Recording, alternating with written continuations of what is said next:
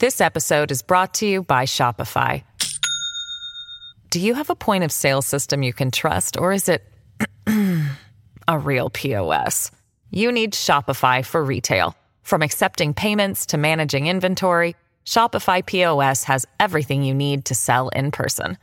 Go to shopify.com/system, all lowercase, to take your retail business to the next level today. That's shopify.com/system.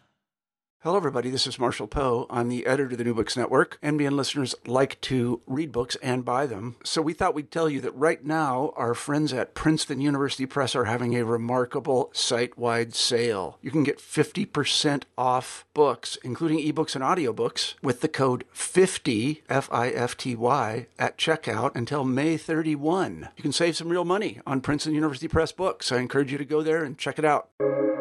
Welcome to the New Books Network. Welcome back, everyone, to another episode of New Books Network podcast. My name is Lee Pierce, she, they pronouns, rhetorician, and host of the channels in language and media and communications. I am very, very excited today to present somewhat of an unusual book that makes me think that everyone should write books this way. And it is called The African Lookbook by Catherine E. McKinley, subtitled A Visual History of 100 Years of African Women. And it's a unique book in the sense it's primarily an archive of photographs that are then supplemented by argument, context, vignettes, quips, and original artwork as well. And I'm just going to start, instead of reading the summary of the book, I'd like to read you the introduction by Edwidge Danticat, because I think it really introduces the dominant themes of the book. And then I'm going to ask Catherine, who's agreed to be called Catherine, to comment on some of that and then introduce us to the major arguments. All right, so Edwidge writes that it's sometimes hard to remember in this age of endless selfies how momentous a single photograph can be. How lucky we are that Catherine E. McKinley has collected this exquisite series of photographs from many corners of the African continent over the last 30 years, creating, though it is called a lookbook, something more akin to a communal family album. Quote, "Look," she is telling us, "I have gathered these images not just for me, but for you and also for them who have reframed and reclaimed the camera as their own." Edwidge goes on to write that at the end of the 19th century and the beginning of the 20th, millions of ethnographic and anthropological images of Africans, postcards, carte de visite, books, photographic albums were printed worldwide, coinciding with the golden age of imperialism. These photographs were meant to be salacious, a type of colonial porn, with Black female bodies presented partly or fully naked. In those images, even ceremonial dress was meant to be titillating, especially combined with bare breasts. There was documenting, but no such othering in the photographs lovingly gathered here in the book. Here, we are among women who remind us of members of our family. Well, not my family, but like the global family, right? In many cases, the photographs had clearly been planned for and deliberated over. Both the photographer and the photographed seemed to have realized that they were creating heirlooms. In that way, the most self-directed of these photographs share much with the selfies of today in that we are possibly seeing exactly what these women want us to see. And so with that excellent introduction to a book that must be seen in person to be appreciated, but we will do our best, I'd like to introduce Catherine McKinley, author of this fabulous read and look, right? Read and watch. And Catherine, could you just tell us more about the book, comment maybe on Edwidge's introduction, and then talk about this impressive archive you've collected from your travels to Africa over the last 30 years, because you now have a name. It's called the McKinley Collections. As I started to move into my work as a writer and started to do more research about, in this case, the indigo trade in West Africa, and then later about fashion and other things, I started to rely more and more on photos. And I got curious about when were the first photos? When I realized that they were in the mid 1860s, I wanted to see what those earliest images would look like. And that kind of led me down a path of collecting. You would meet people, and at the end of spending time together, they would present you with a photograph usually and a kind of, their address and a bid for a pen pal. So there was a very healthy pen pal culture there. And the photographs were just extremely precious. They were expensive to take. And so people would wear their absolute best. And they were just very lovely presentations of people who you'd have these, intimate but fast relationships with. And I kept those. And then, so now I have a large archive. It's primarily images of women who are a disproportionate part of the archive. And I've just been continuously collecting. Some are from galleries, so they've become art objects with a very particular kind of politics.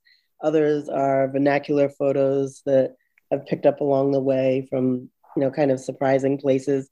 And now I'm beginning to write more about the images, and also to think about how we've had one exhibition in Brooklyn 2 years ago at United Photo Industries, and I'm thinking more about how I want to use them for public education and enjoyment, particularly on the African continent. So that's kind of where things are right now. Oh, that's fascinating. So these started as gift giving. Mm-hmm. Oh, how interesting. And then, of course, one of the things that happens is this isn't just a collection of these photographs. Like, it's not just some photographic book, but you actually kind of organize them and comment on them to traverse sort of all the paradoxes of gaze and colonialism and independence and looking and being looked at. I mean, the kinds of things that are just endemic to photographs. And you actually write in your introduction to the book that while the history of African women photographers is shrouded, explorations of archives of every kind reveal African women to be the disproportionate subjects of colonial and post-colonial image making. It is easy to trace in this record what is so often disquieting, vulgar, and violent. And then you say that the photos here are kind of, some of them especially, are no doubt part of this, what you call a wider ceremony of image making. But then you say they are presented so that our gaze shifts and the master story begins to fall away. And then you talk about the machinery of sewing, the role of fashion, and the role of these different kinds of gazes, because you cover what 1870 to 1970. So, I mean, you can really see the way in which there's a lot of things that stay the same, but then a lot of things that are not the same at all as you move through these collections. Yes, there's really, most people don't consider much African photography. They think of it through the National Geographic lens, through, kind of other limited ways in which it's been presented, particularly in the US. But there's really a enormously wide variety of photographies. The studios that opened in the mid to late 1800s were African owned, they were European owned, there were Chinese photographers, Middle Eastern photographers, African Americans, Caribbean men who had traveled and were plying their trade in West Africa. And among all of those studios, there was just so much divergence in terms of style and in terms of power relationships, et cetera. So my idea was really to explore what all that meant, and also to privilege the images of women where they had control over their presentation and over their themselves, where the photo was either commissioned by a family member or by the woman themselves, or where there was an interplay between the photographer and the women that cuts away at some of that expected imbalance in power. So I really wanted to see, like, who are these women behind what we think we know about imagery of African women? Yeah, and that's sort of where the vignettes are so interesting, because some of them are long because there's a lot of context there. And then sometimes there's one I love that's just an image. I think it's untitled. I think we don't know the person. And you just called it looking at the colonial people. And that's the whole caption, right? And but then some of them have these incredibly long histories of the photographer, the women, especially as we get into the later parts of the collection where we know more about the subjects. And so, speaking of which, you organize it kind of interestingly. You don't organize it chronologically, because your first period is 1900s to 1970s, which you call the African masters. Then the colonial studio, 1870 to 1957. So you move back a little bit, but there's overlap. And then dressing and undressing is 1900 to 1940. And then you move into, then this is the only part that really is chronological, which is the much more modern period of 1957 and 1970s, where you look at independence and post-dependence. So I think it really helps the way you've organized it. So could you tell us maybe a little bit more about how you see the interconnection of the big parts of the book? I'd love to dive into the individual arguments and some specific photographs, but I thought it was an interesting way to organize it because I expected it to be chronological. And then once again, you say, nope, I'm not going to do that. So what did you do instead, right? What's the logic there? The logic was really guided by, so there are 120 some photographs in the book. And the idea was to kind of lay out the images and see what narrative emerged from the images rather than trying to impose a lot of my own ideas on them. Of course, I am imposing my ideas on them, but sure, yeah. I'm allowing them to kind of speak to my ideas. And the idea with the first chapter, The African Masters, was to really privilege those photographs where the power imbalance was the least. So there's a gender imbalance there. We have very little record of African female photographers, although they did exist. They were few and far between, not well documented.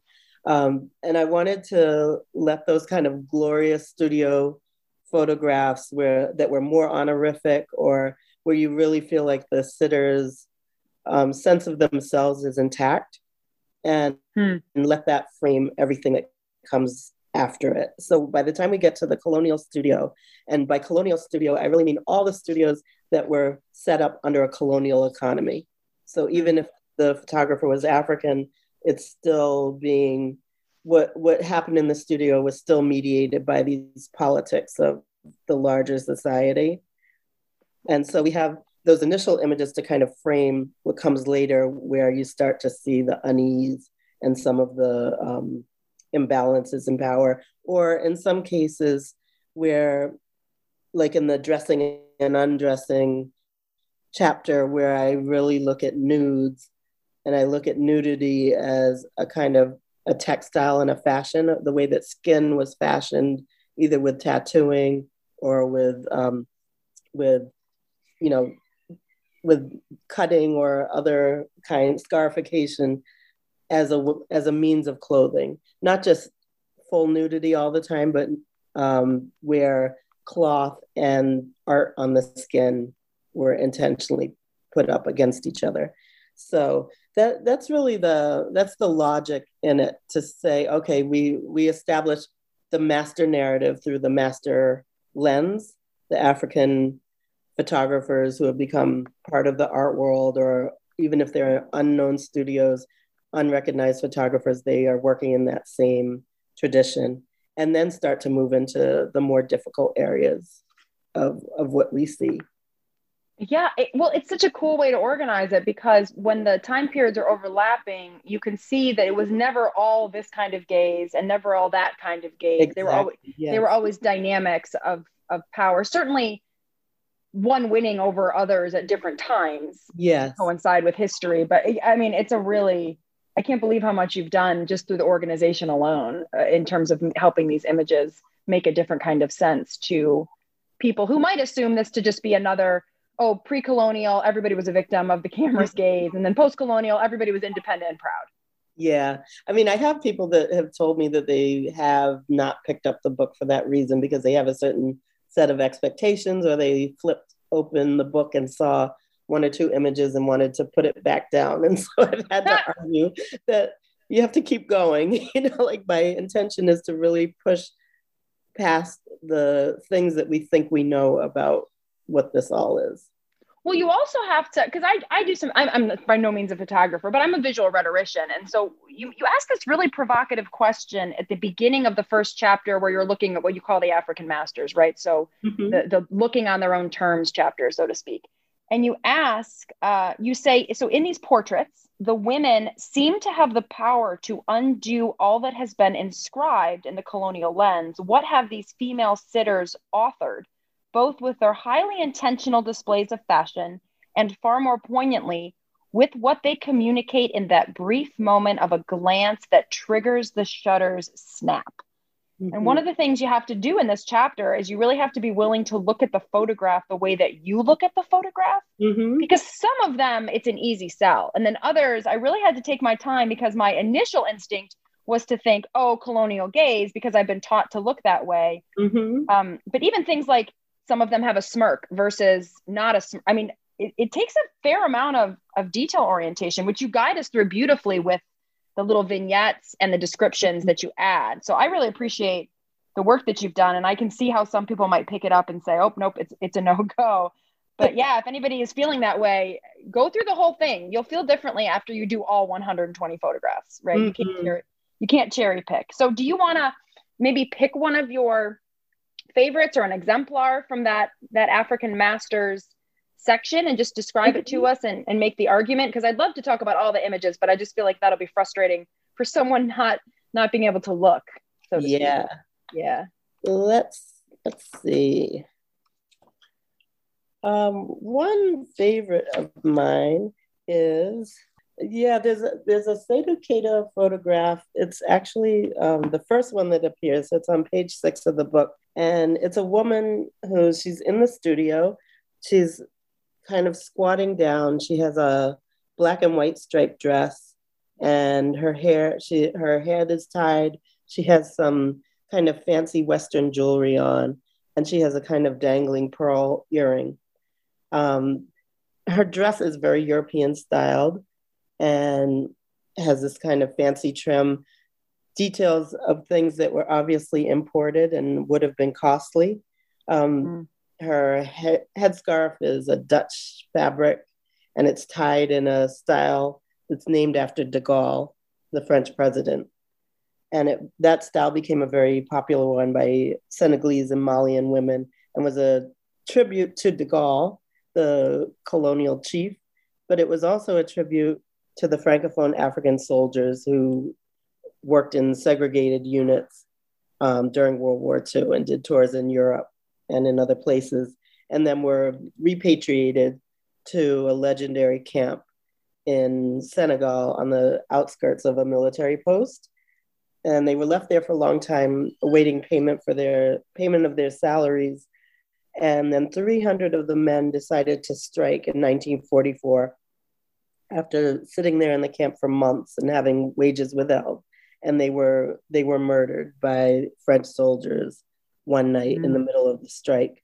And so it's a example of what I like about the fashions is they're pointing towards very complex histories. Although on the surface, we think that's a beautiful headscarf and we recognize it was a style of the day, but women were wearing it intentionally, marking both the elegance of, the imagined French capital that de Gaulle represents, and then also looking at the seriousness of this kind of social history and the loss to Senegalese society and to families. So that's a lot of what I'm doing with the book is kind of investigating the sartorial and what it says, what the deeper social meaning was and what kind of social history was pointed there. And, somebody asked me recently about my own relationship to fashion. And I was saying that I grew up in actually a very conservative household. My mother didn't care much about fashion, thought it was very, that it was shallow, that it shouldn't be indulged, and we weren't religious, but almost had very, very Protestant notions of clothing and their use, that it should be well-made and utilitarian. And I remember that she always insisted with me that she was a historian. She always insisted that I had to look much deeper, that I shouldn't care about this thing, that I should look into more serious subjects. And so I was thinking a lot that as I was putting the book together, I was answering to her in a lot of ways and saying that there is substance in this, and that substance comes from a world that you would have eschewed, that you would not have respected. So it's very much a tribute to her and also a pushback against that notion that fashion doesn't matter. Well, sure. You're doing exactly what your mother asked you to do. Yep. You're just doing it with fashion. And luckily she likes the book very much. So. That was going to be my next question. I didn't know if she was still with us, but I wanted to ask. Yep, she is. And she likes the book very much. But that really is the intention, that clothing for African women is quite intentional. And it's about a highly constructed way of expressing what you see in the world and feel about the world around you. Yeah, you have a beautiful sentence that you write right before this photograph.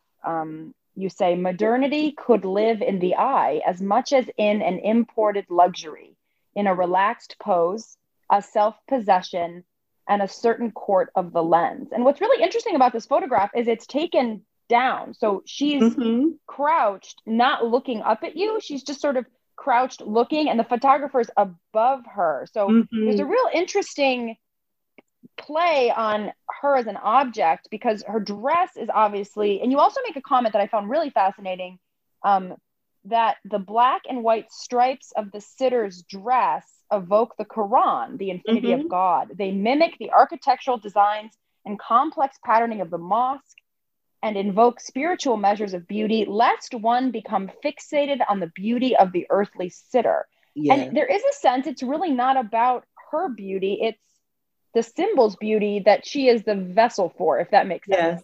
Yes. Yes, I think that's exactly right in this photo.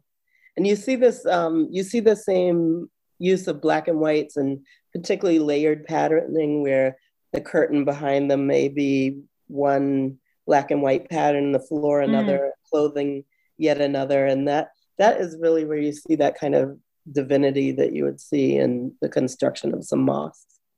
Yeah, it's a great. I'm glad you picked that one. It was one that I thought I can see why it was the opening photo because it really helps Yeah. showcase the themes of this chapter and the particular studio, right? Because in that one you're looking at a studio or two photographers in particular who were very central to this African masters, Mhm. Keita and I wrote my And notes cassette. down. Yeah, Yeah, Mama yeah, yeah, cassette. Hmm. yeah. Do you And want to do another one from this? also Oh, Malik go ahead. Sita. Mm-hmm. Yeah, I don't know if you want to do another chapter or another, sorry, a photograph from this chapter, or if you want to move on. But there's a lot in this chapter that's really Yeah, engaging that's to look at. that's The good. one with all the portraits behind her. Yeah. Okay, let's talk about that one. Yeah, that's This is 1930. Mm-hmm. yeah. This is page 24 in the book, and it's a photograph by it's an unknown photographer whose work is very, very important. It's been published quite a bit in some really seminal French books on African photography, Mm-hmm. and it's in the collection of Alaji Adama Silla. Mr. Silla is an archivist himself and a painter, and he was responsible for a lot of the museum work from the 1940s till present. He's still alive and still working as an archivist informally. But this Oh, wow. particular photo is of a young woman who's really quite famous in photography. She and her sisters were chronicled quite a bit, and the photos have become very famous. But in this particular picture, she's in a sitting room and she's seated with other portraiture behind her on the wall in kind of elegant frames. And this was taken roughly 1930. And I like this photo quite a bit. In Senegal, in particular, photos were really seen as heirlooms. They were preserved, they were displayed. If somebody was married, they would family members would go and gather photos from all around other families' houses and bring them and use them as decor in a wedding ceremony or something typical, so some other family event. So photography was again expensive and really revered and prized even more than in many other cultures. So this is really kind of a grand display here. This young woman would have been from a civil servant's family, most likely. And so they had some means. But in Senegal in particular, people would move from one studio to the next. There was a kind of aspirational quality, so that the Mm. idea was that you might get a photograph with a local African photographer and then move to somebody like Mama Cassette, who was also Senegalese but had a fancier studio. And then some people would prize going to the European studios or might move back and forth between them. But photo taking for families of means was really something that was done it was almost an occasion in and of itself. So there might be a fancy party and you would dress and you go to the studio and have a photo taken.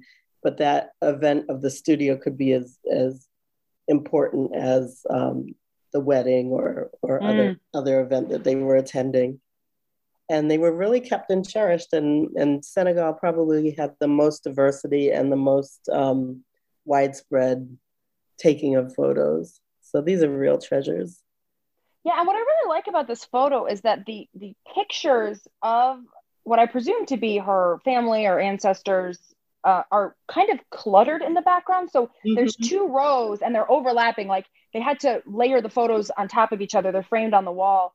So it's got this kind of excessive like pride quality and also a little like desperation, and the civil servant class, like they're trying to emulate what you would imagine like the bourgeois would do, which is a very elegant photo. So it's cool the way that even the arrangement of the photograph speaks to what's unique about this person's political class position, right? Yeah, absolutely. I mean, it's, in a European home, they would have been hung with care for symmetry and that sort of. And this reflects much more even the kinds of patterning and the layering of things in people's homes and the layering of dress. So I like that quite a bit about it. It gives it a really different kind of atmosphere. Yeah, and it reflects almost like the way bodies assemble in homes and on the street, where they're not in like uniform rows, but they're kind of enmeshed with each other and in conversation with each other. Yeah, I do like West Africa is very contact driven. Even small interactions with people are very much like face to face, and lots of talk and exchange. And I think the photos have that same quality. This episode is brought to you by Shopify. Do you have a point of sale system you can trust, or is it a real POS? You need Shopify for retail. From accepting payments to managing inventory, Shopify POS has everything you need to sell in person. Go to shopify.com/system, all lowercase, to take your retail business to the next level today. That's shopify.com/system. Yeah. I mean, and these, again, so for listeners, these are 2 of 30, 40 photographs in this collection. So you can see why taking your time to move through this book is so worthwhile. Well, let's, speaking of time, let's move on to chapter 2, where you start talking a little bit more about what I thought the book was going to be about, and was pleasantly surprised to find it wasn't only about. And that's the colonial studio, which you locate somewhere between 1870 and 1957. And so do you want to say a little bit about this chapter, and then perhaps introduce one of the photos that you find most exemplary? Yeah, this is, again, the colonial studio, what I mean by that is really every studio within this colonial economy. So some of these photographers are African and Asian and otherwise, and many of them are European as well. But I chose the European photographers who were doing something a little different from what people expect. So there's at the beginning of the chapter, there are photos by a man named Dunau. We don't know very much about him. I'm not even certain that that's the right spelling of his name. It's the closest that I could decipher, but he's included in the photos at the end. He's written a note on each one, and he's a European, a French colonial officer. So we see him photographed with his helmet on the ground, but it's a whole series. I think there are 15 photos in total, and they're just kind of lovely, free. The interaction between the sitter and Dunau has this kind of ease that I liked a lot. It's very unusual, and it's unusual to have his image included as well. But they're all presented in front of their houses, and they're straight portraits, but there's a kind of lovely ease in the body that you don't see with the other European made images. So working through the chapter, we see a lot of kind of interesting presentations. It moves through what were really typologies and the fondness for of colonial typologies, the mother, the agrarian worker, the typologies of breasts and that sort of thing, although they're not included here. But I have these lovely images from Dakar studios and also from Guinea Conakry, where people are wearing their finest. They're wearing prestige cloths and they're doing commission photos that represent who they see themselves as in the world and how they see their families. And they're really quite elegant. And then you get to see how that's juxtaposed against some of the more uncomfortable images as well. A lot of these, well, there a lot of them, because photos were so costly to take, are images of women of real means who are, you know, merchants and nobles and people in society who have access to the studios and knew the value of the photos that they were taken. And then there are others, like there's a kind of odd photo of a woman. We don't know the photographer. It was taken roughly around 1870, but it's a woman who would have been in the colonial zoos, the French Jardin d'Acclimation. My French is terrible, so please excuse me. So's mine, no worries. But she's someone who may have been in Napoleon III's famous Paris Zoo when it was converted into a human zoo. And she sits in a studio with very elegant beads. She's obviously someone of means, but she's wearing this really curious costume. And if she was there at that time, then she was obviously pressed into service. Right. Yeah. So there's a lot of that. Mm-hmm. Are you talking about the woman who's nude except for the what looks to be like gemstone belt? Oh no, but that's a very similar. Okay. All right, I see. This is on page 59. Okay. Yeah, because I had some questions. So it's a little bit later because I had some questions about the photos. One, which is like, I feel sort of conflicted about this particular set of photos because they do seem to be. You say something really awesome. You say something about the erotic.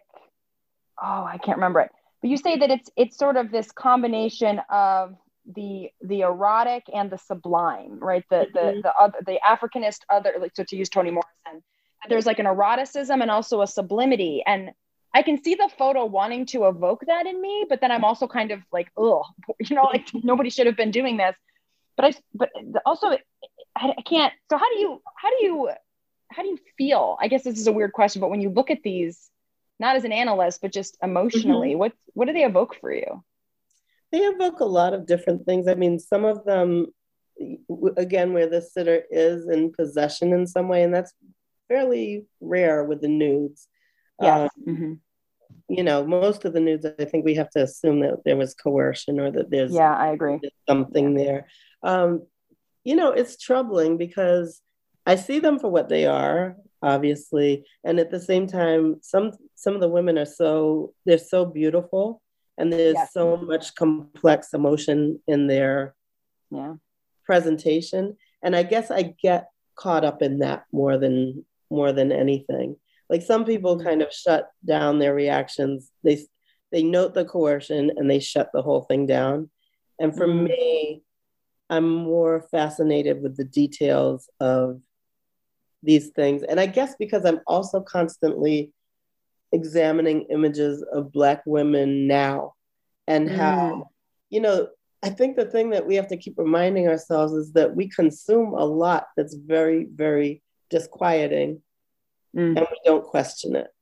And we consume more than ever was consumed in periods like this. So in our day, one walk through Instagram or a few television commercials or whatever, we're seeing Black women in very, very uncomfortable places. And I think that we're kind of immune or inured to some of that. And so I guess I'm kind of asking when I teach and I use the material, I'm asking people to sit with it for a while and to see what else is there. There's another image later in the book of a girl who's in a chair. She's obviously in a colonial household. She's in a chair. Her breasts are bared, and she's leaning back, and she has this big smile. And you be mistaken for a minute, and then you look down at her feet and the angle of her feet, and you can see that all the tension and all the protest is located there in her feet. It's a very strange photo. So I guess I feel like we miss a lot if we just keep, if we're not willing to look. Yeah, and I also think you're speaking to. Oh, go ahead. Sorry. Looking all the time at these. Yeah, we're looking at all the time at these kinds of things, right? And we're consuming things like we're consuming Cardi B, we're consuming Megan Thee Stallion, and we're consuming all kinds of things on television, on Instagram, that are maybe even more deeply troubling because we're so much further along and we should be thinking better. You know, we should be doing better. Yeah, and as if it's an alibi that they quote unquote chose it, because that is like, did they, right? Like, where do you even, where's the logic of that? That's problematic as well. And exactly. So the fact that you can guess historically some of these women were quite literally coerced into these photos, but you could argue that these women are not. You still can't ever get away from, well, they must be coerced because they're still descendants of legacies of coercion either way, right? Yeah, I mean, just layers and layers and layers. So with the book, I'm really asking people to look, to really look, because there've been some recent and things where they talk about African women and the gaze, and it's all about what's going on in the eyes. And I think the eyes are very important. And then I think that also has become kind of simplistic, and that we need to look much deeper and go much further behind that, because the thing with the gaze is it tells us one kind of story, but it's like the body is also, the eyes are also what goes into the eye is played out in the body. And well, like you just said with the feet, or they contradict. Yeah, exactly. Right. Yeah, exactly. And you have to read between them. And so good. Yeah. So I really think that's important to do. And then there are also times where you see women that seem to be coerced and are most likely coerced, but they are eating that camera. Like their eye, there's a dialogue with the camera that is so powerful. And I saw that. I was shooting a little bit in Namibia with Thabisa Sakala, who's a photographer. He died a couple years ago, but we set up an ambulance studio in Namibia, and we were doing these really interesting street photographs with women. They were around fashion and we're also examining the legacy of the genocide of 1904. And again, it was just, I expected one thing, because we all have kind of a script in our head about what happened with colonialism and the camera. These women were, they were second generation genocide survivors. And they were eating his camera. He's a South African man. There were also kinds of power dynamics that a lot of people would not have expected. And there was also a way that they were dominant to him. You could almost feel him step back. So I think there's a lot to look at. Yeah, there really is. And then you even get into the issue. So you had mentioned in the beginning that of skin as the first cloth, or skin as a kind of cloth. And so we really get into that extra layer of detail in chapter 3, which you title Dressing and Undressing. And so how does sort of cloth and skin complicate but just nuance the previous 2 chapters in chapter 3? Well, okay, probably the most uncomfortable photo for some people is it's on page 129. It's a woman with a fairly masculine body. She's wearing some kind of funny robes, and she's holding a cup, like a bowl, using it as a mirror while she ties her head. And she has on a lovely earring, and she has also these beads at her, just below the knee at the top of her calf. And her back is turned to us. And this photo is really wonderful to me, because here's obviously a European photographer. He's making this nude portrait. There's something, just thoroughly abject about this woman.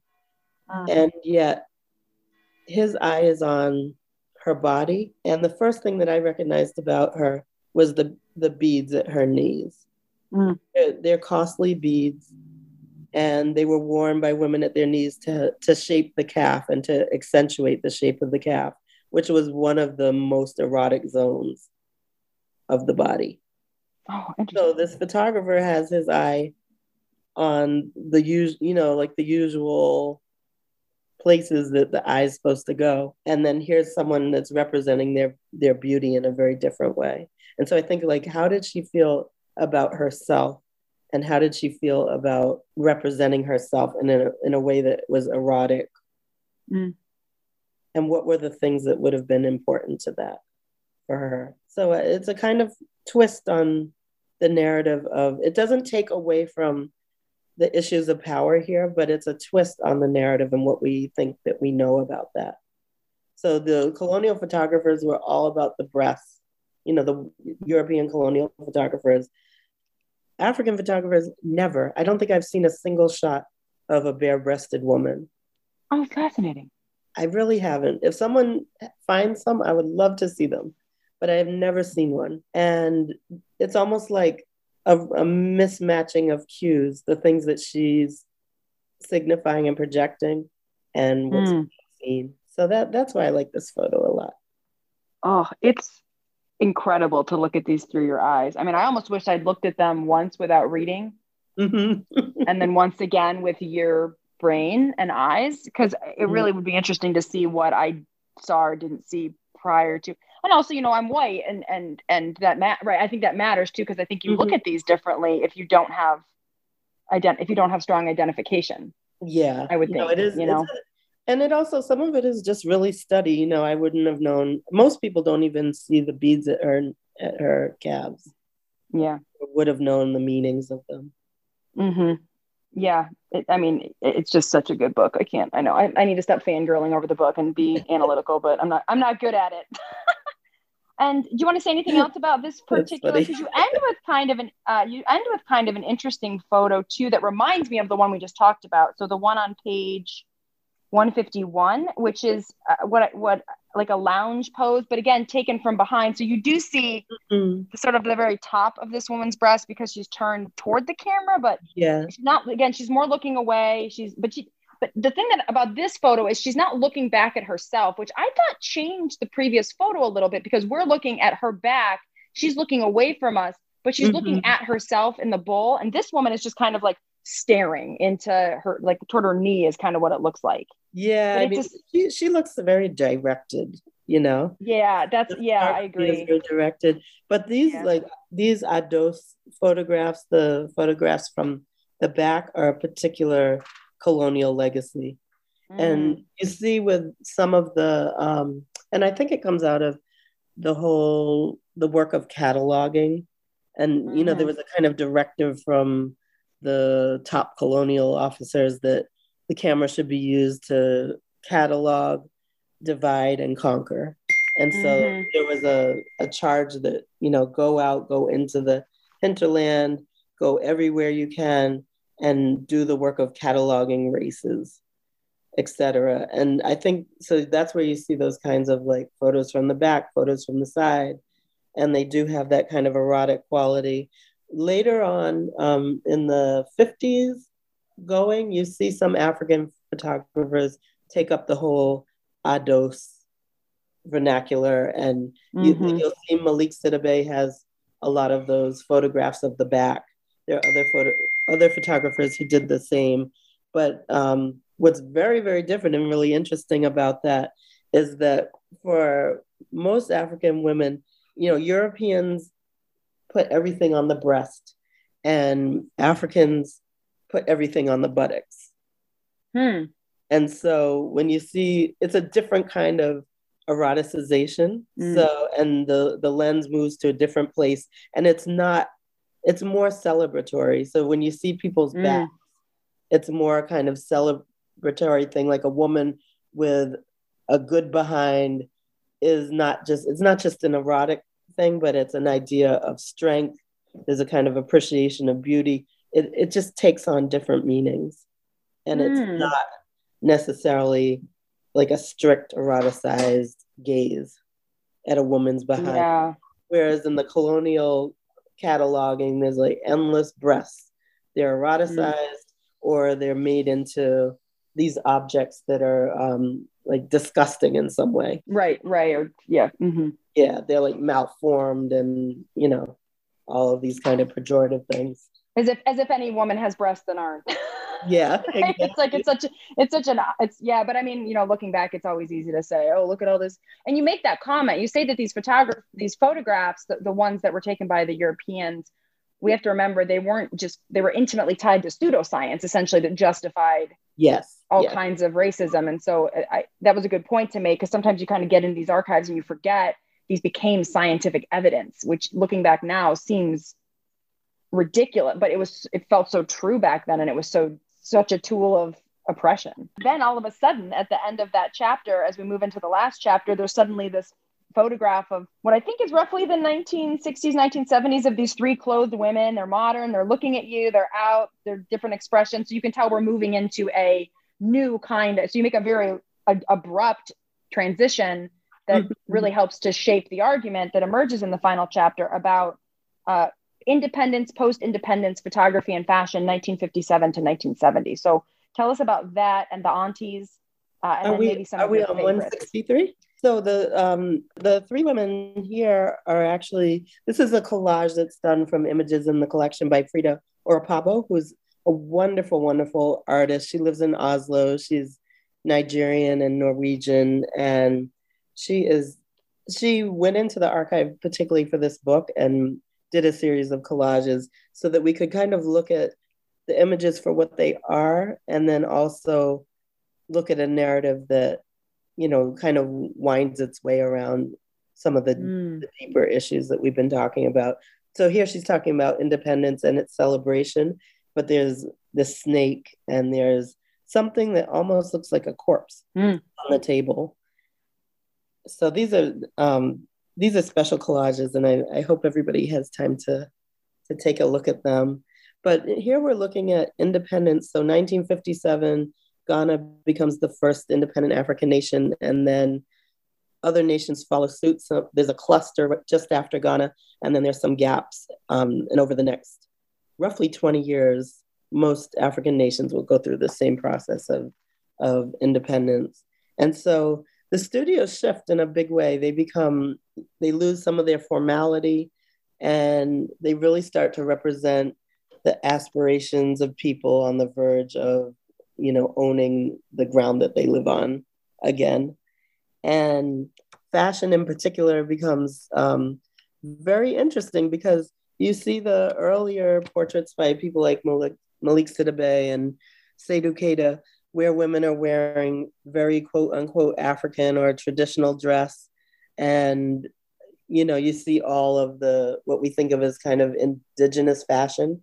And then we move into the post-colonial era, and women are wearing more and more kind of Europeanized style clothing.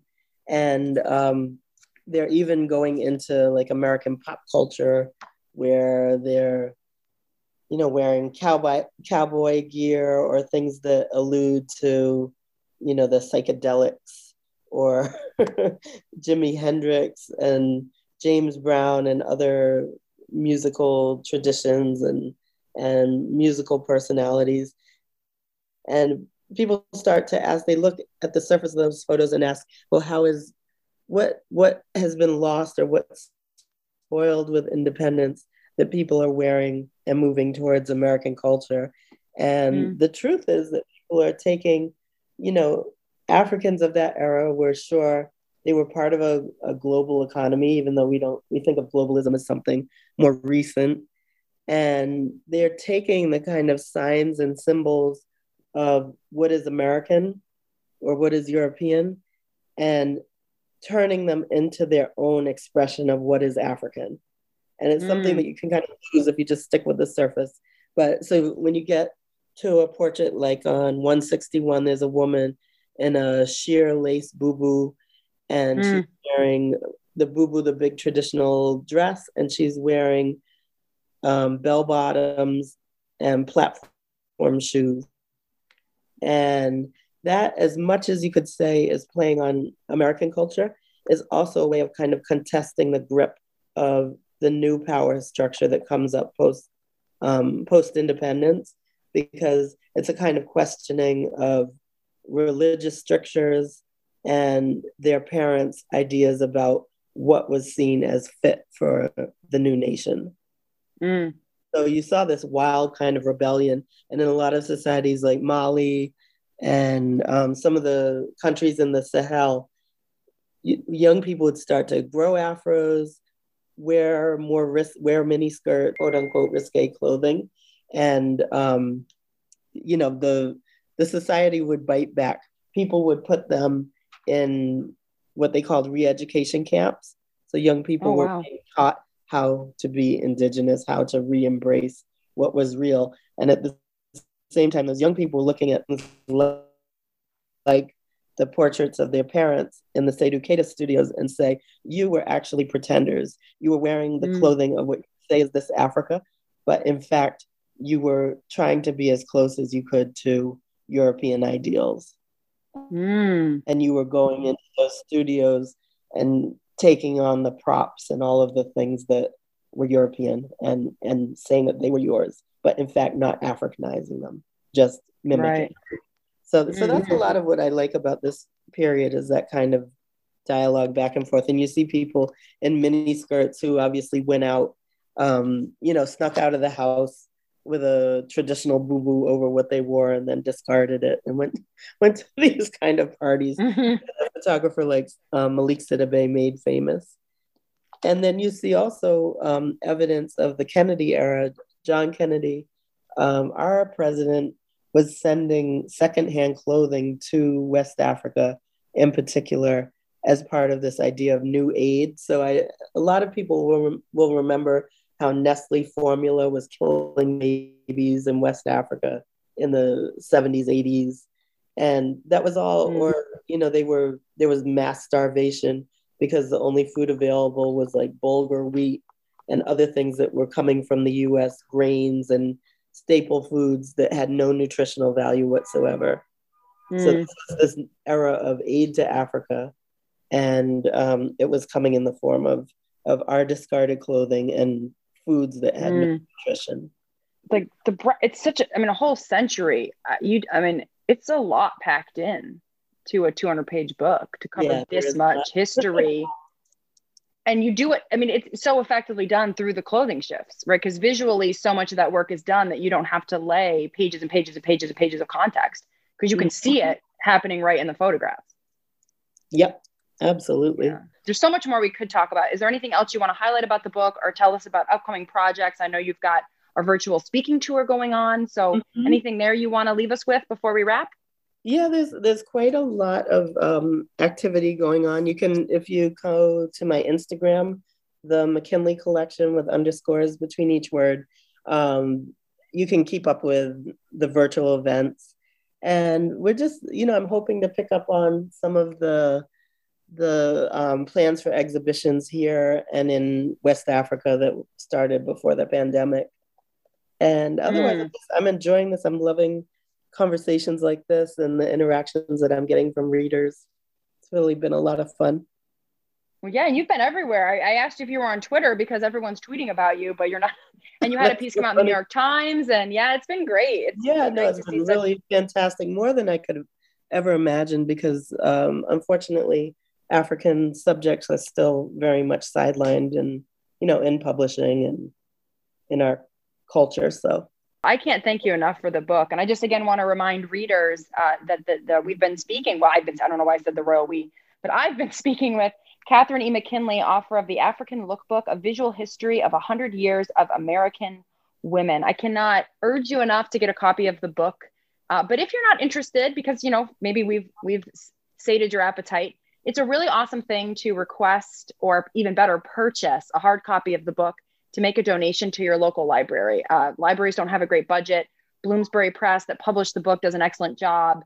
The work should be rewarded. And also we want to get this into circulation for other folks, right? You can imagine how awesome it would be for a Instagram obsessed young woman or to walk in, pick up this book and start to flip through, and how much it's opened our horizons in just an hour. So imagine if we could get this book into more hands. And so one way to do that is buy your own copy, but another way is to donate one, especially to libraries that need more of this kind of work. And with that, we had discussed maybe, Catherine, people could connect with you on Instagram at the African Lookbook. So the_African_Lookbook, which I've also linked in the show notes, and you accept direct messages. And also your website is also in the show notes. If anyone would like to contact you there. Yep, absolutely. I'm happy to hear from people. Terrific. Well, thank you so much for coming. And again, for the book. I mean, Thank you for having me. Thanks for being such a great host. Oh, yeah. Well, you're welcome. It's easy when the books are this good. All right. Well, thank you, Catherine. And thank you, everyone listening. Stay safe. Keep washing your hands, wear your masks, and stay tuned for another episode of New Books Network coming soon. Bye-bye.